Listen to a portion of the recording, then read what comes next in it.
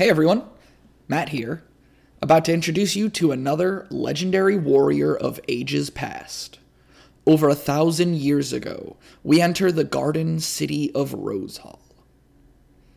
Ronald of Rosehall, born to commoners, his mother a baker and his father a cobbler, lived a childhood that was the very definition of uneventful.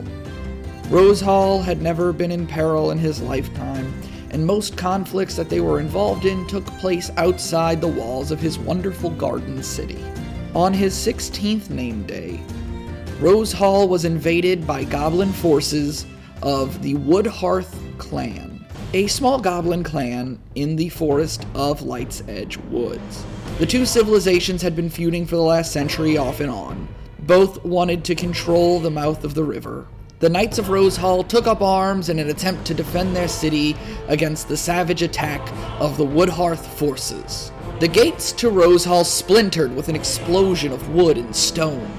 There, where his gate used to stand, was a mammoth.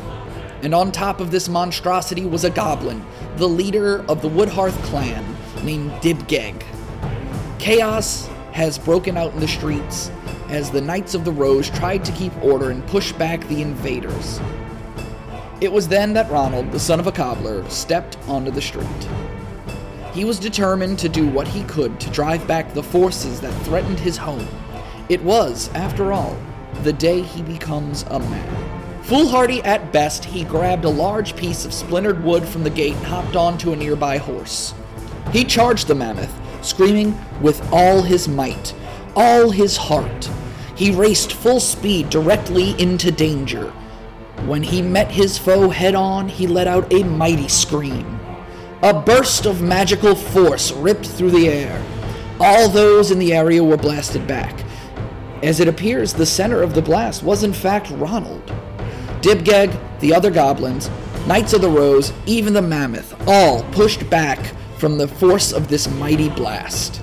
Ronald, holding the splintered piece of gate in his hand, turned around and began his charge again, and again, and again. He continued until he had pushed back the entire line of invaders. In his hand, he held the hope of his entire city. Soon, the battle was over, and Rosehall was finally victorious in this centuries-old feud. The Knights of the Rose later accepted him into their order, dubbing him Sir Ronald the Valiant. Ronald took his splintered piece of gate to a craftsman in town and had it carved into a proper lance. He chose a flower motif, obviously, and had it painted solid white, and it was carved with spiraling vines from the grip all the way to the tip. 10 years later, Ronald would meet a traveling king and his envoy from the Kingdom of Glim.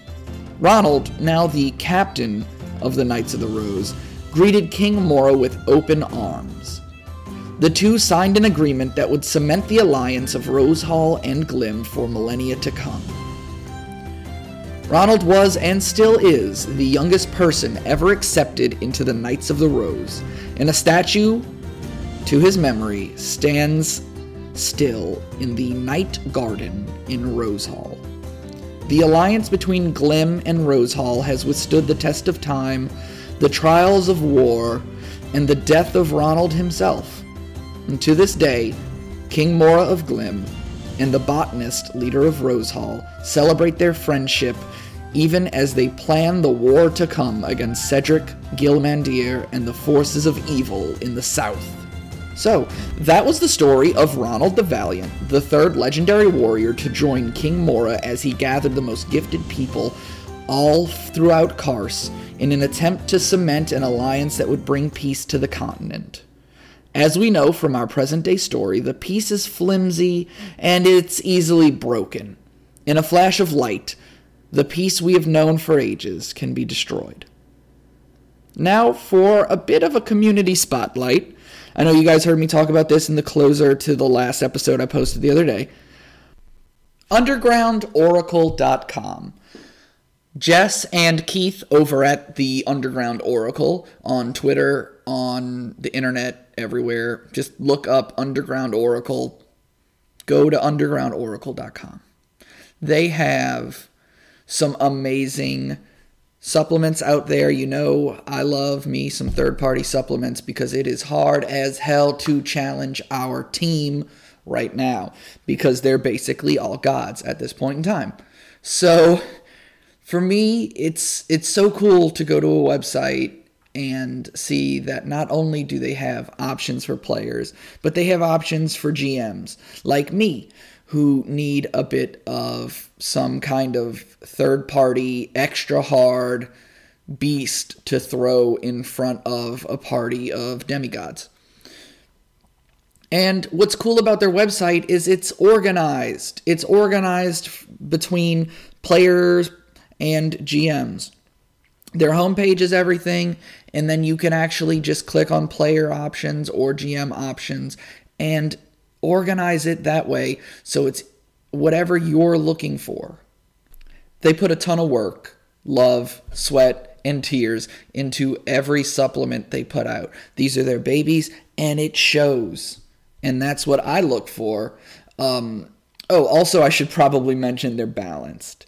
Their subclasses and their monsters are super balanced, and they're done very well, and you can tell. Also, the music on this episode is from opengameart.org, specifically composed by Matthew Pablo, who gave me permission to use it. So thanks, Matthew Pablo, for letting me use your music in this episode. Everybody, we're so happy that we're back to a weekly schedule, even though shit's about to get crazy, both in real life and in the fantasy world. So with that being said, until next time, have a magical night and a magical life.